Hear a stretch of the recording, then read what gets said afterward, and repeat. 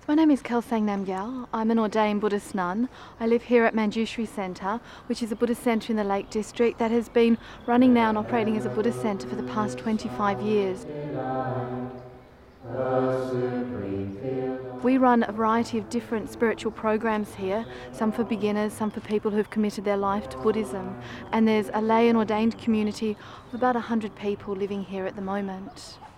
With this firm knowledge and remembrance, bless me to be extremely cautious, always avoiding harmful actions and gathering abundant virtue.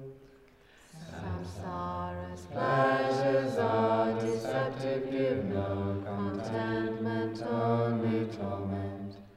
I first got involved in Buddhism when I was living in Perth. I'm originally from Australia, and I'd got to a point in my life where sort of externally I'd done nearly everything that I'd wanted to do, but I still wasn't particularly happy or didn't feel my life was that meaningful. So bless me with the strength to practice the Bodhisattva's ordination. And I stumbled across a course on meditation, and within this course they talked a lot about the principal Buddhist ideas that happiness and suffering come from inside you, not from outside you. So no matter how perfectly your life is arranged outside you, you still can feel unhappy if your mind is not sorted out. And not long after that, I came back to live in Britain, and I found out about the NKT and Geshe Kelsang's centres, and I was living in London, and I started going to one of the centres in London, and I guess for what I was looking for, this seemed to have what I wanted, and I felt like there was some connection. Geshe Kelsang is the spiritual director of the NKT. This means that for students of the NKT, he's their spiritual teacher, or we say spiritual guide. Within the different types of Tibetan Buddhism and many Buddhisms, one of the key elements is having one teacher that you follow. And it's perfectly fine at the beginning for people to look at many different traditions or many different teachers before they find a teacher that they feel comfortable with. But for a lot of people, and I think myself included, when I came across Geshe Kelsang's teachings and met Geshe Kelsang, I felt like there was some connection. Oh, fearless, great spiritual guide, may you live for a very long time. He is a living example of someone who has compassion, someone who has wisdom, someone who is actually able to help people and pull them out of their suffering. And for us in this way, when we say spiritual teacher, he is then like a role model as well. This is the type of person we're trying to become. And his role in that way is to inspire us, because you meet someone like him with so much wisdom, so much compassion, and so much effort to help others, then you think that this is what I can become, this is what I'd like to become.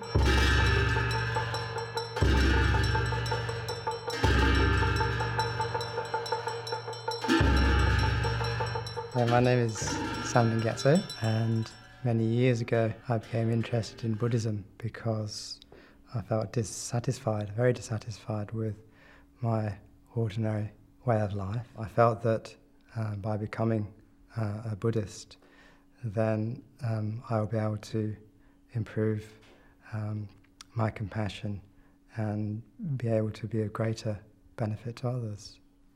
And Geshe Kelsang has given me my spiritual life.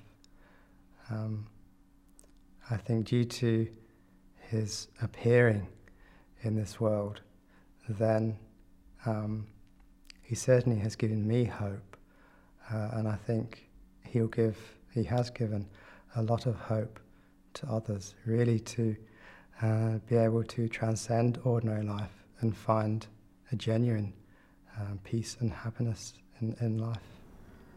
I do think that's one of his greatest gifts to us almost, is that he's presented Buddhism in a way that is completely relevant to our life. So in this way, the study programs are just invaluable, because without understanding Buddha's teachings, we've actually got nothing to try to practice. And sometimes people just sort of try to practice without understanding the teachings, and it just doesn't work. But if you really mix the two in the skillful way that Geshe Kelsang has with these study programs, it just has an enormously powerful influence in your mind.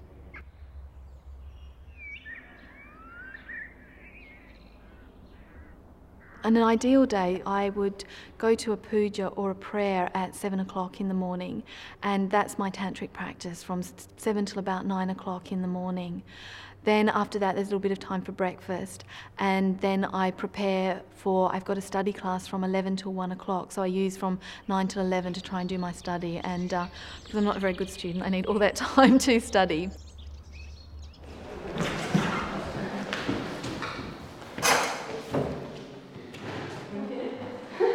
Then we have lunch from 1 till 2, and we always have a communal lunch every day of the week.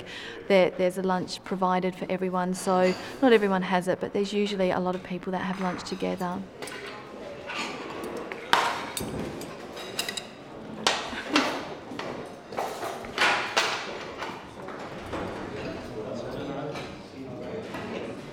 And then for myself, I'm the education program coordinator here.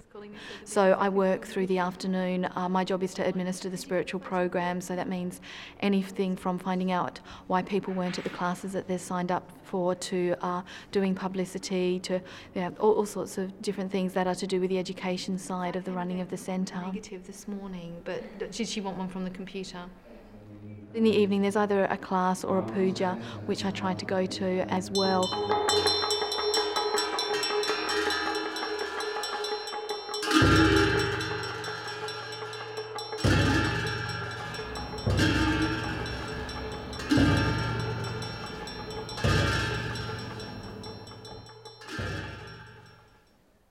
In a typical foundation program class, we begin all classes and actually all pujas with prostrations, and these prostrations are like a sign of respect to the teacher, the previous teachers and all the teachings. And we do this with all the classes, always begin with prostrations as a sign of respect. We then begin with prayers. The actual class, everyone sits down and does the prayers, and the prayers are to help us generate particular minds, like minds of love, minds of compassion, so to set our motivation in a way that they're ready to do the meditation and to listen to the teachings.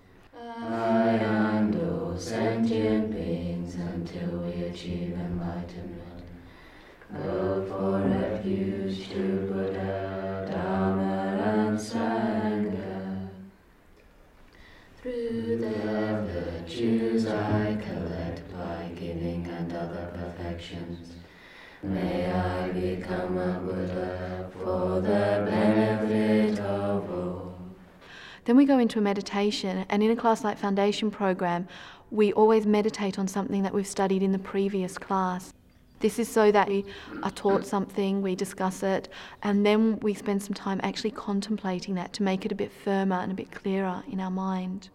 From there we go into the actual teaching. So in the class this morning, the teaching from Geshe Kelsang's book, Meaningful to Behold. There are certain mental actions, however, that are not directed outwardly, but instead affect the perpetrator directly. Such mental actions fall into the group known as holding on to wrong and perverted views, and constitute the heaviest and most damaging of all unskillful actions. And Geshe said, we don't have to wait a long time to understand the effect negative actions have on our mind. It may be the full effect will come in a future life or later in this life, but immediately we have a mind of anger, we know it destroys any joy that's in our mind, any good feeling that we're experiencing. Then from the teaching we go into discussion, so that again people can recall the text, try to remember what they've actually been studying, because one of the biggest challenges, we read it, we think that's great, and then someone says, what did you study? And we've completely forgotten. So we do try to recall or remember the text and then discuss relevant points that we've got, but in a way that makes it practical, that it's not just intellectual. Just creating good causes, that's all we can do. I think that's change it. So what we're doing is putting like positive back into the negative, aren't we? And that's a very positive thing, isn't it? When non-virtue is actually ripening, it actually helps to the non-virtue to ripen, but you can step back from it. And it can be I don't know how to separate those two, because right now, if I get emotional about something, I get emotional, you know. At the end of the class, we come together, decide a conclusion for what we meditate on the next morning, and then just finish by some sort of dedication. Suffering go in abeyance. Right. So you think that encourages us to do this?